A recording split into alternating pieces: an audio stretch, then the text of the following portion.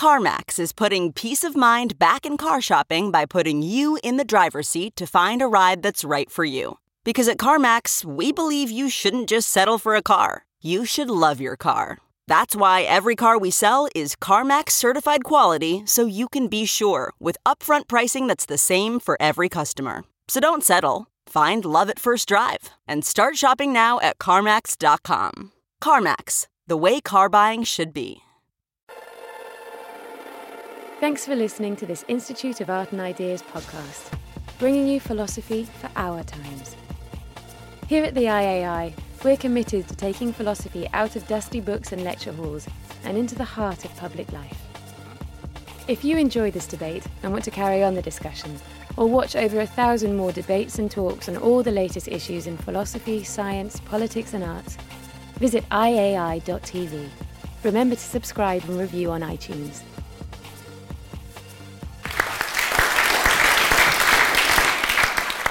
We think we know what is real and what is not, yet strangely we can't even agree about what reality is made of. Is it everyday things? Is it particles and energy? Is it language and thought?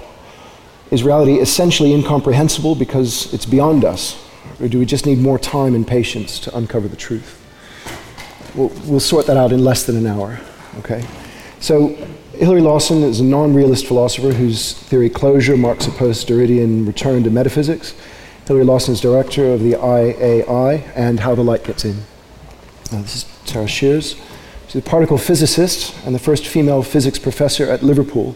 And according to Wired magazine, she's rapidly becoming the go-to scientist to explain all things CERN.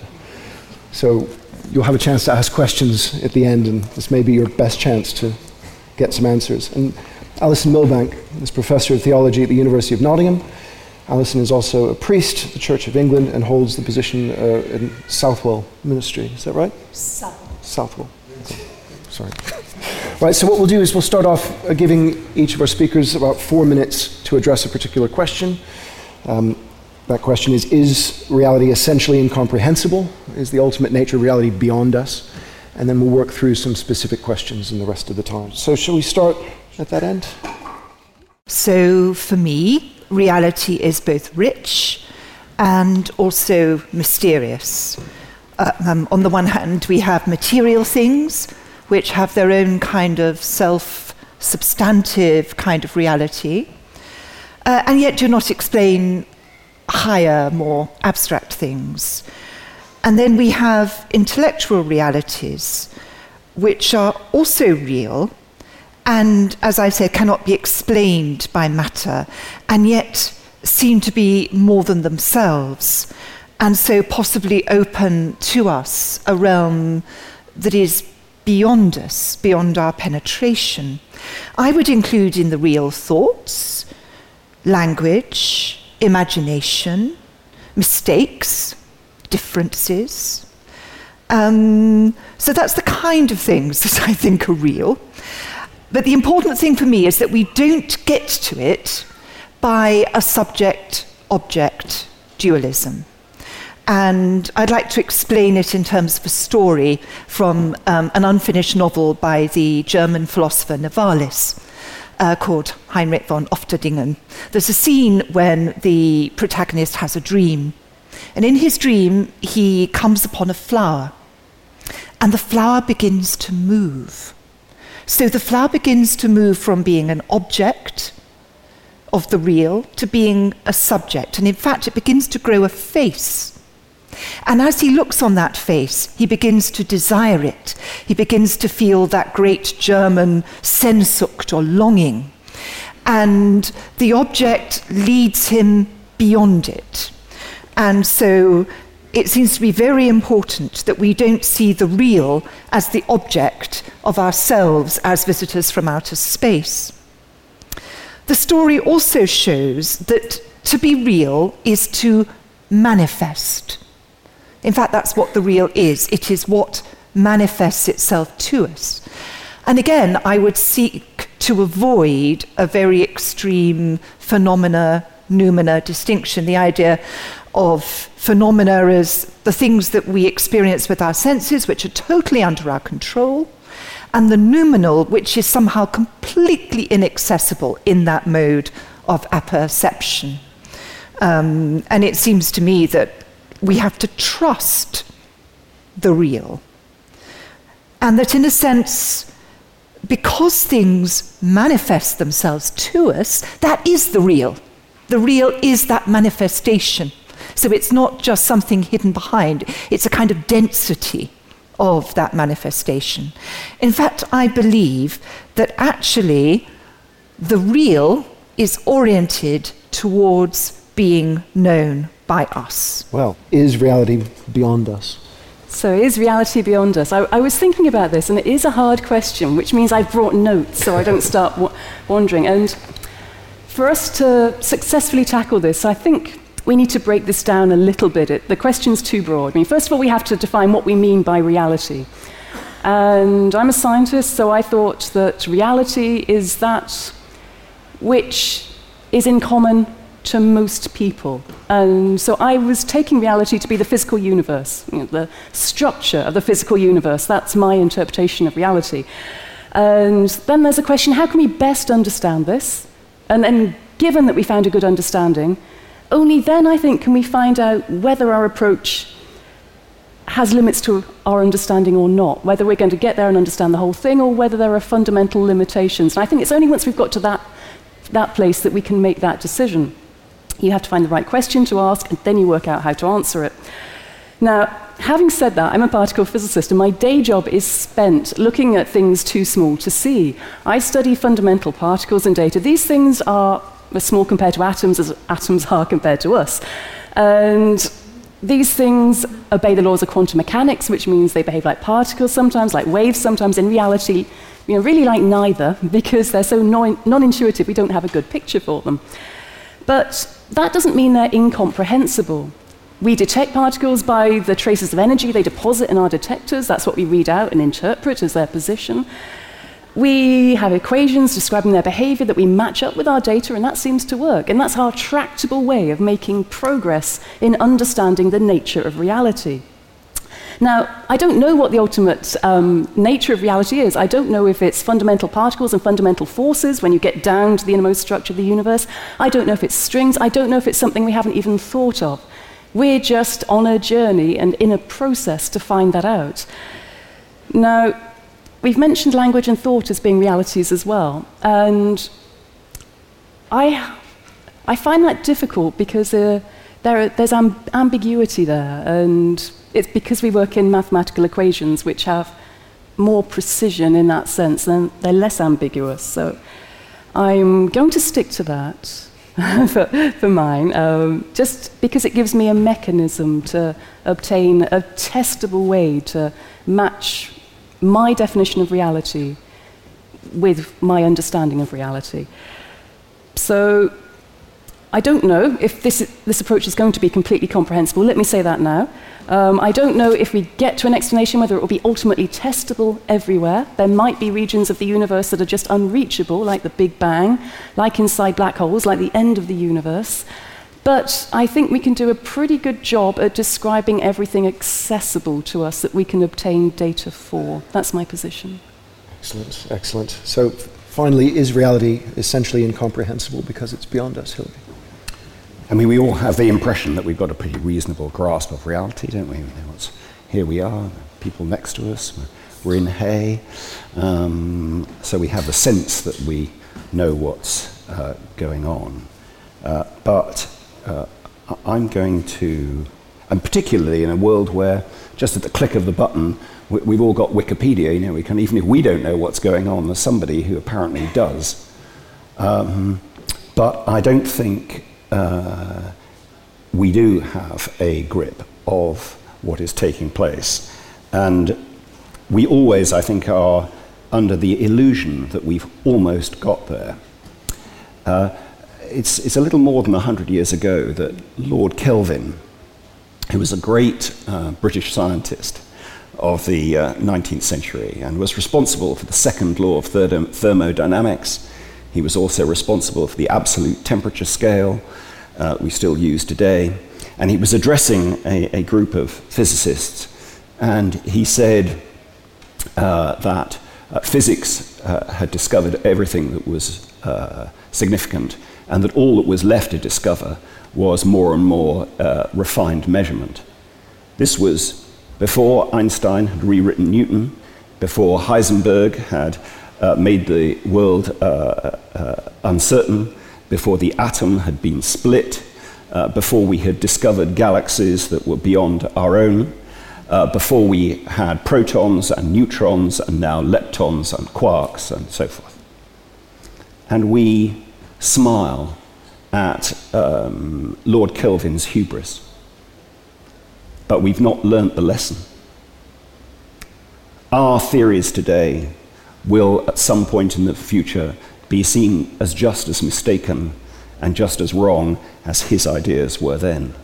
And our beliefs will come to be seen as prejudice by future generations. So what's going on there? Why is that? Well, I think it's because our account of the world, our senses and our thought, don't give us access to how the world is. They are tools to make us, help us intervene in the world, to enable us to do things. And there's no right way of doing things. We can refine our tools, we can have a good way of doing it, but we never arrive.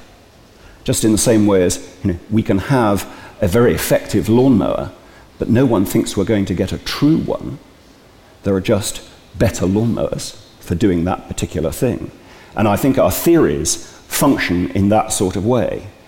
And the way I describe that is in some sort of detail. I think our theories close the openness of the world. We can't say somehow how the world ultimately is, because we have to make sense of it as a result of what we do with it. And what we do with it is to create the things that enable us to intervene and so forth. And you might think, well, how does this, what do you mean you create the things? Do you mean we just are making it all up? No, well, I don't think we're making it all up in the sense that I think there's a whole load of stuff out there, and I think there's also constraint on what metaphors, as it were, what closures we can use that will work, and we can refine those metaphors. But I don't think we ever, in a sense, get closer to arriving. We just generate more powerful metaphors. And imagine a single page of 100 dots. Just 100 dots. And imagine you are creating some patterns, looking for patterns in those dots. You can find more patterns. If you think of each dot, you could draw sort of a line in your mind's eye to 10 around it. There are more patterns on a single page of 100 dots than there are particles in the known universe. And not by a small amount, by a vast amount more. So the number of ways you can hold those dots is effectively unlimited. And I think that what we do with our thought and the way that our senses work is we take the equivalent of the dots, which is the first layer of closure, the first interaction of our senses with the world. So when the neuron fires in our eye, it turns the openness of the world into just two things. Either the neuron fires or it doesn't fire. The neuron firing is not a description of what's out there. It's not found out there. It's a response to what's out there, and it only holds it in two ways. It either fires or it doesn't. And we take all of those individual sort of things, and the things are a result of that process of closure, and we have further layers of holding them. And if you think if it just in a page of 100 dots, how many patterns are there? Think how many patterns of ways we can hold the visual array of the hundreds of millions of neurons that there are that are firing in our eye. And so I think that what we are able to do is hold the world in these different ways. And some of them are very powerful, and we can refine them and make them better. And some of them are less powerful, and we reject them. And so I don't think that with time and patience, we will gradually uncover how the world is.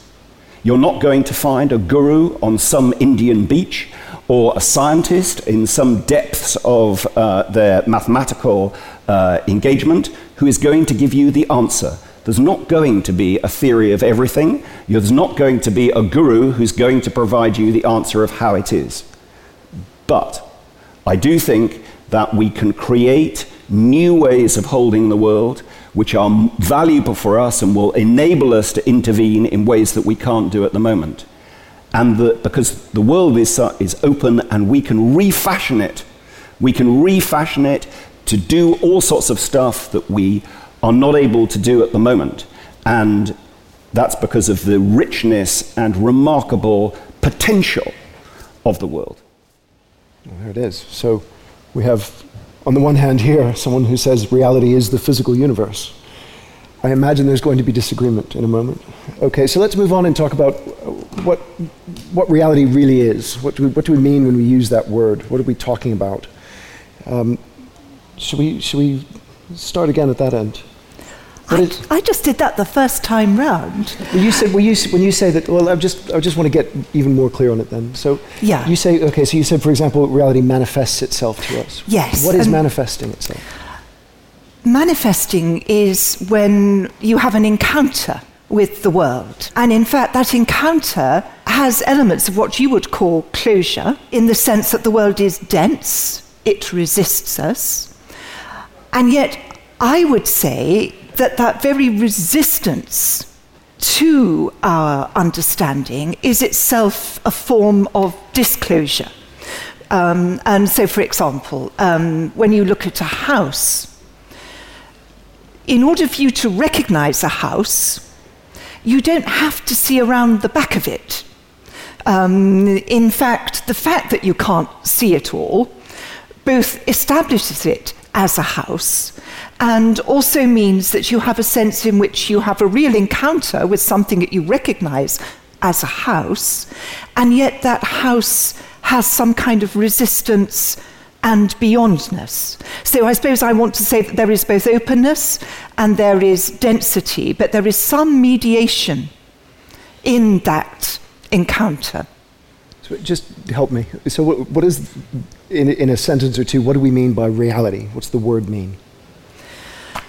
Everything in the world. But for me, of course, I mean, I don't want to get theological, but obviously for me there is an ultimate reality. You said trust the real. Yes, is that I what do. You were referring to that ultimate reality? I do, but obviously when I say trusting the real, that is going into a kind of mystery. There is both a positive and a mystical negative moment in any act of apprehension. But you have to imagine, when you do your experiments, you have to imagine a world in order to do anything.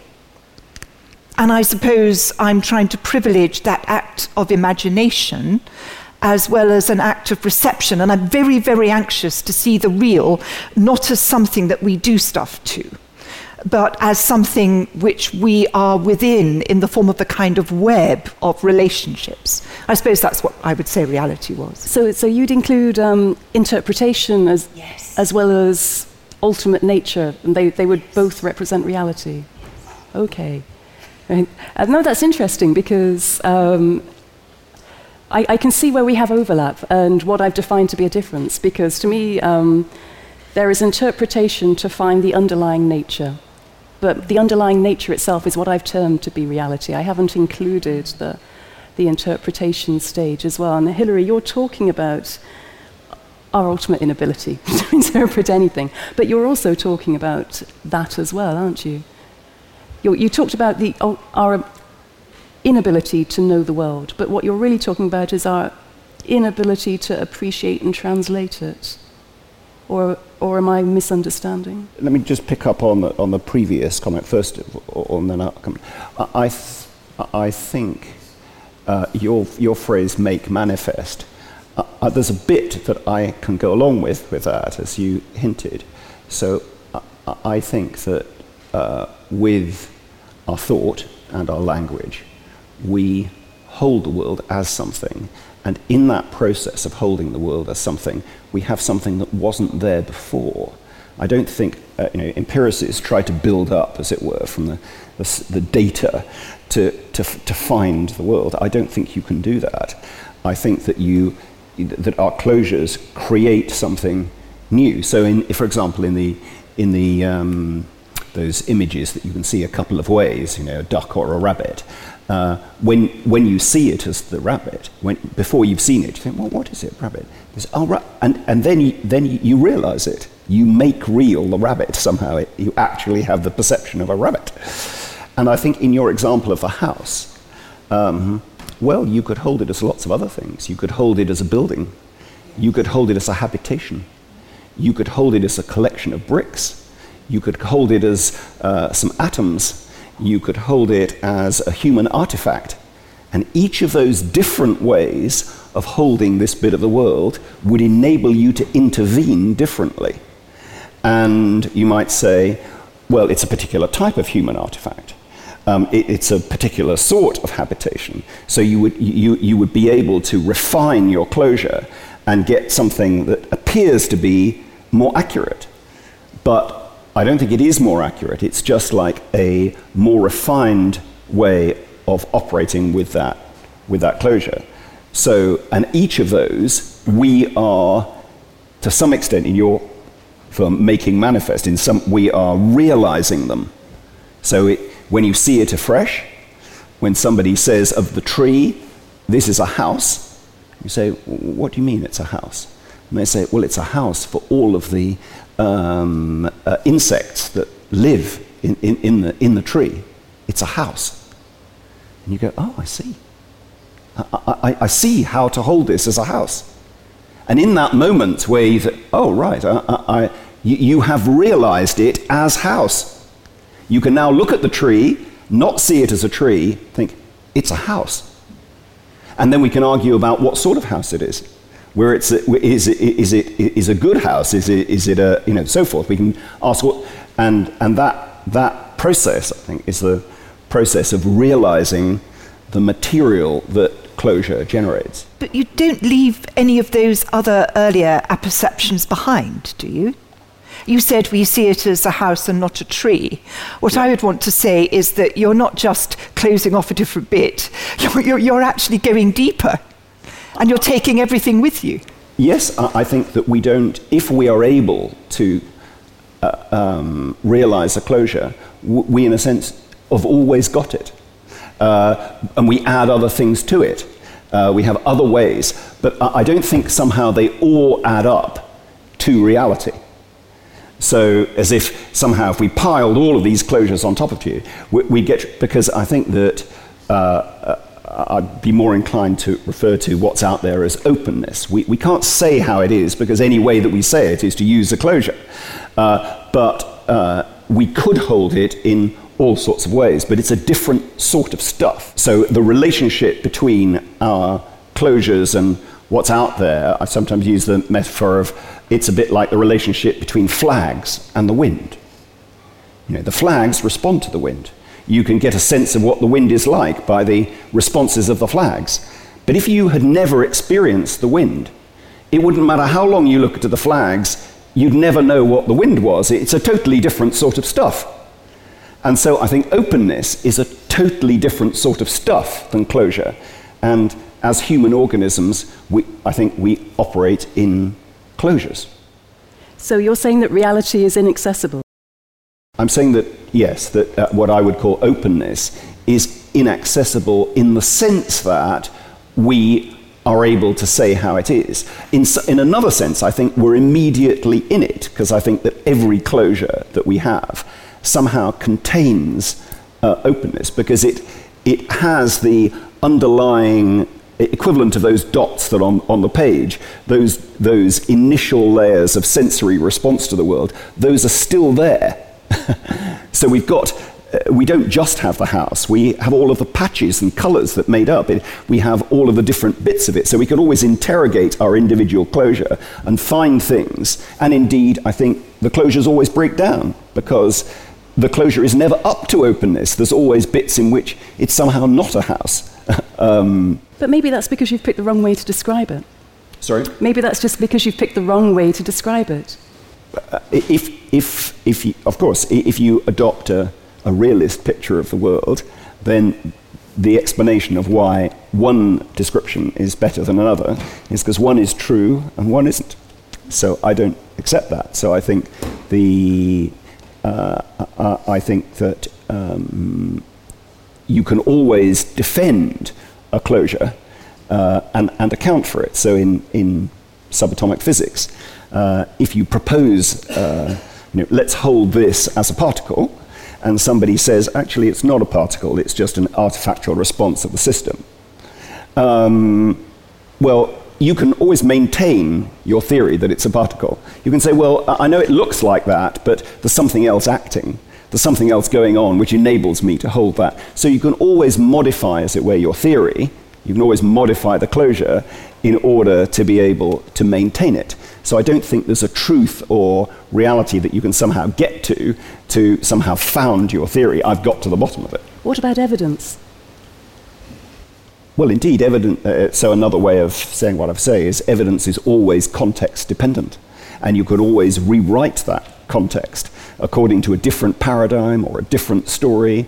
And of course, within the context of a particular set of closures already, so once you adopt a framework of protons and neutrons and so forth, then there will be certain sorts of consequences where it looks as if it's really hard to come to anything other than this conclusion. Well, in fact, I think you can always modify the theory in order to maintain the conclusion, but after a while it just gets too difficult. But what about predictive power of such theories that are then borne out by experimental proof? Yeah, well, I think Feyerabend did, in his examination of the Aristotelian system versus the Copernican system, I think he demonstrated that the Aristotelian system, which we now regard as being self-evidently wrong, i.e., we're at the center of the universe and things go round us, as opposed to the Copernican system where we go round the sun. He demonstrated that actually using the Aristotelian system, the Church was able to predict the positions of the planets absolutely perfectly accurately, that they were able to do this for at least 200 years after Copernicus arrived. I think that we could imagine a situation in which the Aristotelian system was continued to be refined and would even account for the movements of Mercury and so forth. And that would be, at some point, we would think, well, the problem with the Aristotelian system is it just got very cumbersome. It's just very complicated. We've got to have lots of ad hoc explanations and things like that. But you can always maintain your theory. So you're putting criteria on reality now? Sorry? You're putting criteria on reality, that it shouldn't be complicated? No, that's what we do. I'm saying that I'm not saying that we should do that. I'm just saying that what we do is we adopt closures which seem to work. And one of the things about them working is they're not too cumbersome. That they work reasonably easily, and we want them to be, and we could get any of them to work, sort of a thing. I could say, there's nobody in this room. Well, it's going to be quite hard for me to maintain this. I'm going to have some theory about why it appears that there are people in this room, why we have the impression that that's the case. But I don't think that we can, stop somebody trying to develop a metaphor along those lines and holding on to it, because I don't think you can dig down to get to the stuff, which means, no, I've been proved right.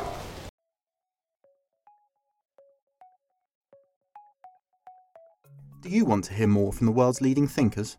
If the answer to that question is yes, subscribe to iai.tv for unlimited access to thousands of debates, talks, articles, academy courses, and live events. Are you bored of the surface-level news, politics, sports and entertainment coverage on your newsfeed? Go deeper.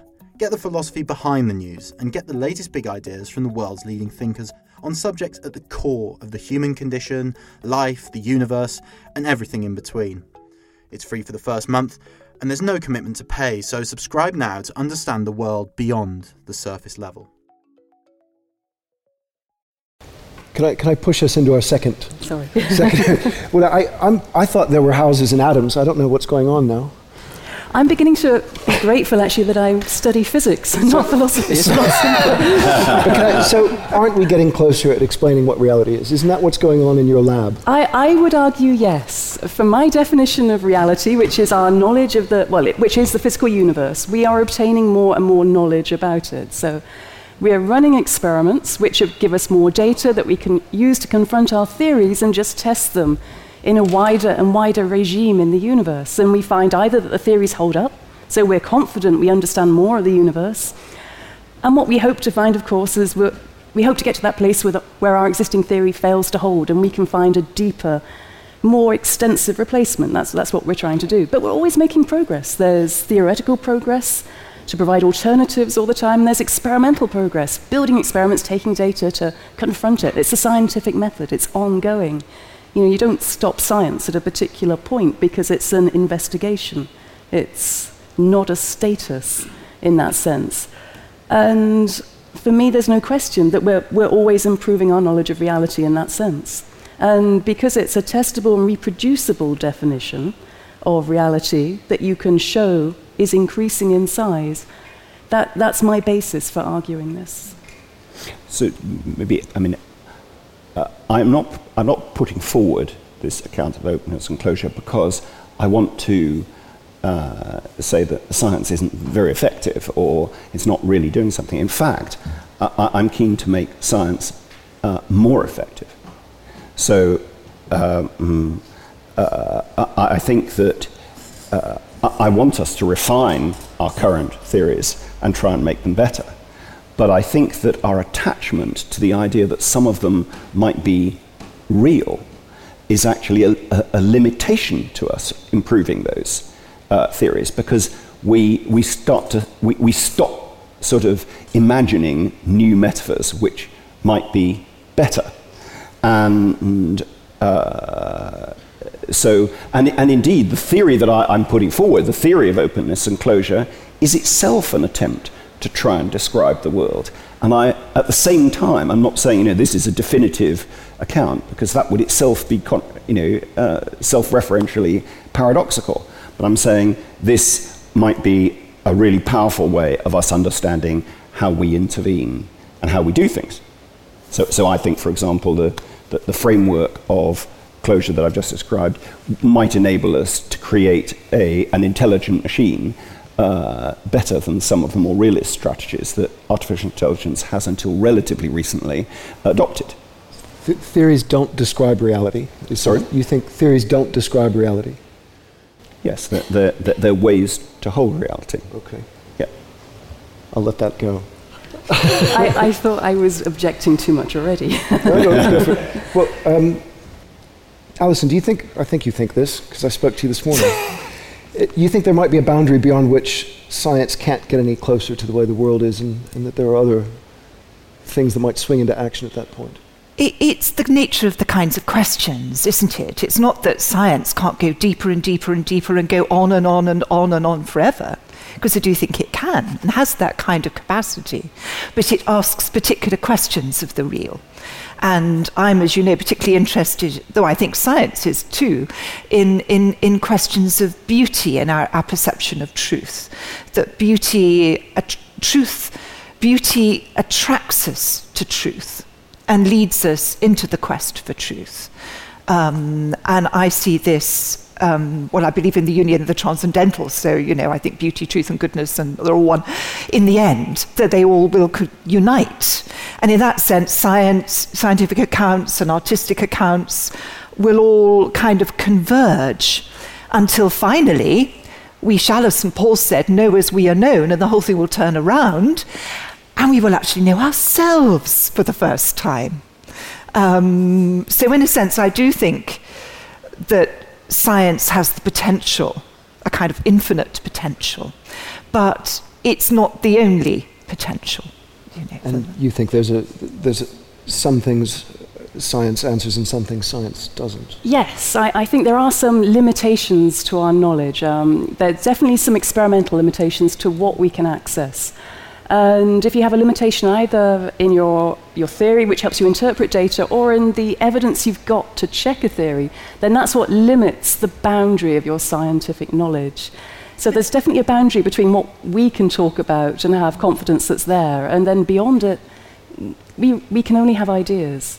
Is there a kind of mystical element then in science, that these boundaries are actually helpful and attractive and interesting and actually help you develop truth and learn about reality in other ways? Oh, no. We want to push them further back. we want to understand more. Having a boundary there is challenging because it hides a mystery.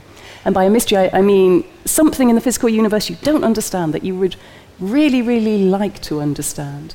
Oh, yes, sorry, I wasn't trying to suggest that you shouldn't go beyond them, but I was just wondering, I'm trying to, again, turn closure into disclosure for you too, and suggest that in the scientific method, there is this sense that when you can't solve something, this itself is a kind of disclosive thing which helps you further in your learning about reality. Right, I see, yeah. If you can prove to yourself that you can't solve it, I think there's always an issue about defining that point, knowing definitively that you can't do it, rather than it's just not accessible at the moment and it might not be in the future. That's very hard. And I don't know that we've often got to that stage.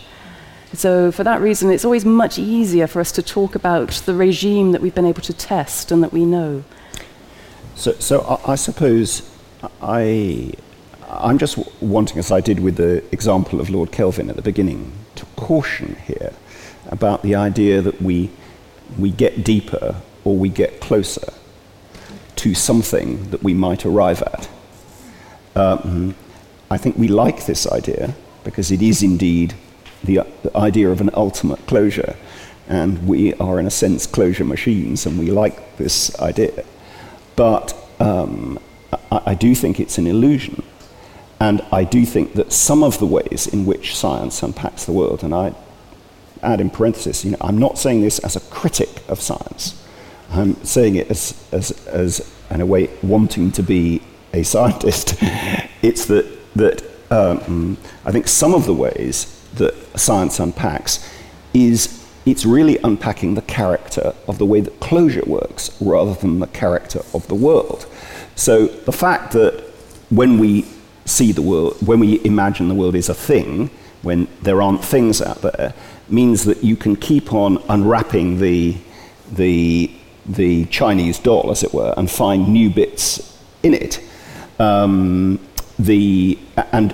characteristics about the beginning and end of the universe and so forth, I think are functions of the way that closure and the concepts operate, rather than that we are somehow discovering something elemental about the beginning of the universe. So I think you have to be careful in the way that we approach our metaphors, not to somehow be taken in by the formal character of the way that our metaphors work, to think that we've discovered how reality is. No, I completely agree, and that's for me is where evidence comes in.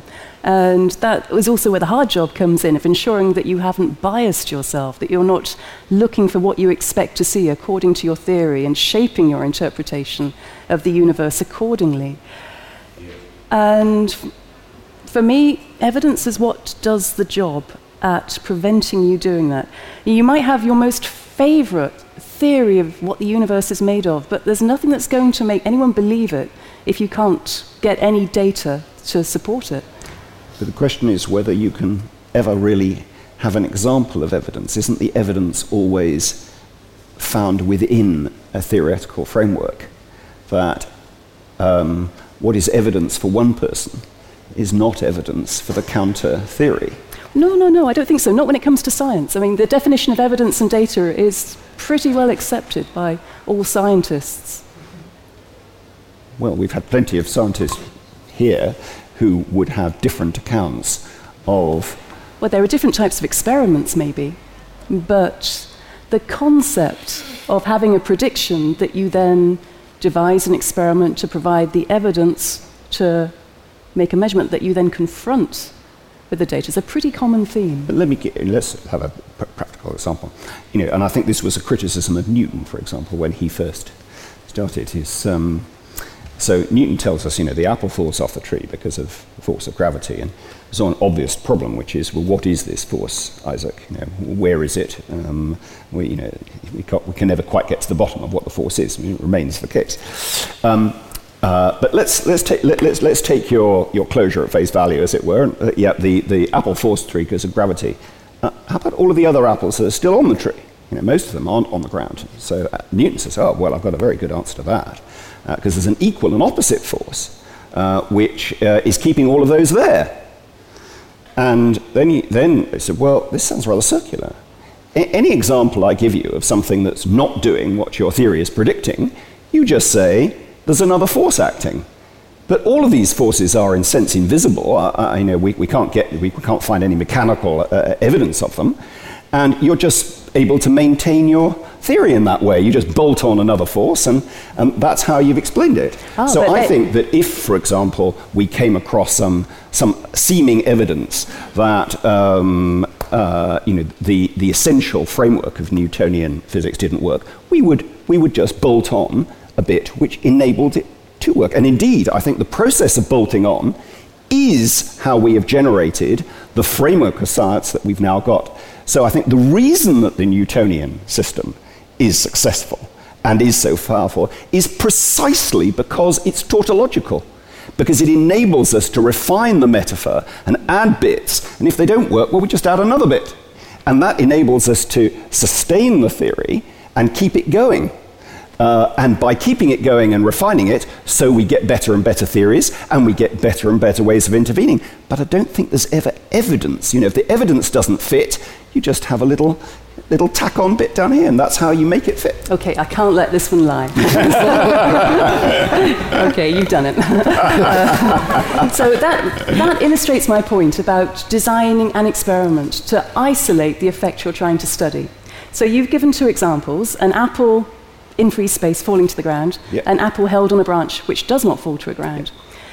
Now, if you're studying gravity, you need to take away all other effects. So what you should really be doing is getting an isolated vessel, without air in it preferably, having an array of apples or other objects, preferably with different masses, different characteristics, holding them all in suspension, letting them all go at the same time, seeing how fast they drop, determining their acceleration, and so forth. That's how you isolate all other effects. For example, the apple being joined to a branch. There are electromagnetic forces holding the molecules together there that, if you were really trying to understand the experiment, you would have to take into account. So I think you were being rather unfair there. Now, your point about Newton's understanding of force is completely justified, because he had no idea how this thing worked. And he thought that it just happened magically. The Earth went round the sun, the apples just fell to the ground. It was spooky action at a distance. And it was a real cause for concern for almost all other physicists. Now we do have more of an understanding of forces, and we understand that there are contact interactions. So it doesn't just happen. It happens because there is something conveying the force between the things that are experiencing it. Our understanding has moved on. Well, although we're having some problem with gravitons, aren't we? I don't say our understanding is complete at all. Science is in progress. So we still, after all of this time from the initial hypothesis, we still have no explanation of the mechanism of the force. And even if there were gravitons, we have the problem of what accounts for what makes them operate as they do. Tara has an explanation. There's a regress in trying to explain force with particles. I don't believe so. So gravity, the understanding of gravity has developed since Newton. We have Einstein and his general theory of relativity, which has extended our description from Newton, and it hasn't bolted on bits to explain discrepancies. It's a different way of understanding it, a more fundamental way. Now, it does fail when you get down to small distances like particle physics. And when I say it fails, what I mean is that you can't stick general relativity into the type of quantum theory that you need to describe very small objects. At some stage, your predictions give you rubbish answers because we don't know how to do it properly yet. But that doesn't mean that we've thrown our entire understanding out of the window and gone backwards.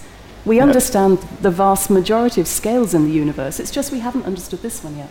So what I would say is, we've elaborated this metaphor, this closure, and it enables us to do some things extremely well. Actually, it also has all sorts of implications elsewhere which don't make much sense. So, block time, or block space-time, is a pretty weird idea. Actually, I don't know what that is. Can you explain the idea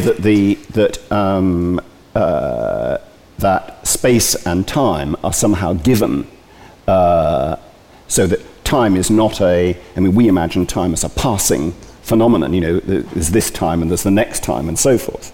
But obviously, four-dimensional space-time is just... It's a coordinate. It's a coordinate. It's not it has no arrow. So that doesn't fit with our daily experience. And I think it's a consequence of trying to deal, indeed, with the puzzle of how you get force, because force happens over time. So I think there are profound things which don't add up about the Einsteinian story. But that doesn't mean to say that I want to abandon it. I want to say, let's use it. It's very useful in these sorts of areas. It works for this. But for lots of everyday life, it's not a very good closure. And let's have a different one, and that will work well. It seems to me you're rejecting it just because you don't like it. No, I'm not rejecting it. I want to make it better. I'm not remotely rejecting it. I'm saying we can hold the world like that. We can hold the world in terms of the way that contemporary physics works.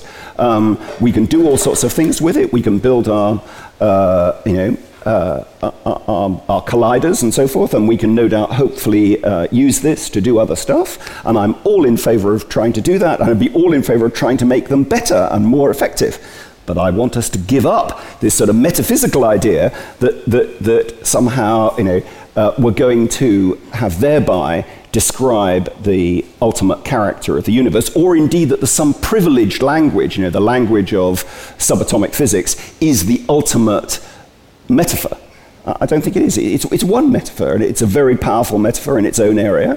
But the apple farmer who decides to pick his apples around the corner because, well, I've been doing this for a long time and they're just ripe at the moment, and actually I think it's about time to do it now. That's a very good way to pick apples. It's not a very good way to pick apples to try and do it on the basis of the forces in the universe and how all of the particles are working and so forth. In fact, not only is it not a good way, you can't do it. So that would be a unique approach to understanding the universe, I agree. So before we get questions from you, final concluding response. So it was just I was just being struck that part of our discussion here is an overlap between what we've all been saying, even though we've been squabbling a little bit about physics. But this issue of interpretation and this issue of the question that we ask to define it is so important, because we can't usefully talk about something unless we agree on a definition. And we've picked definitions to suit us, probably. Well, I have. I admit that now. You two have been much more honest about the whole thing. And I think, in summing up, this is too big for just 1 hour.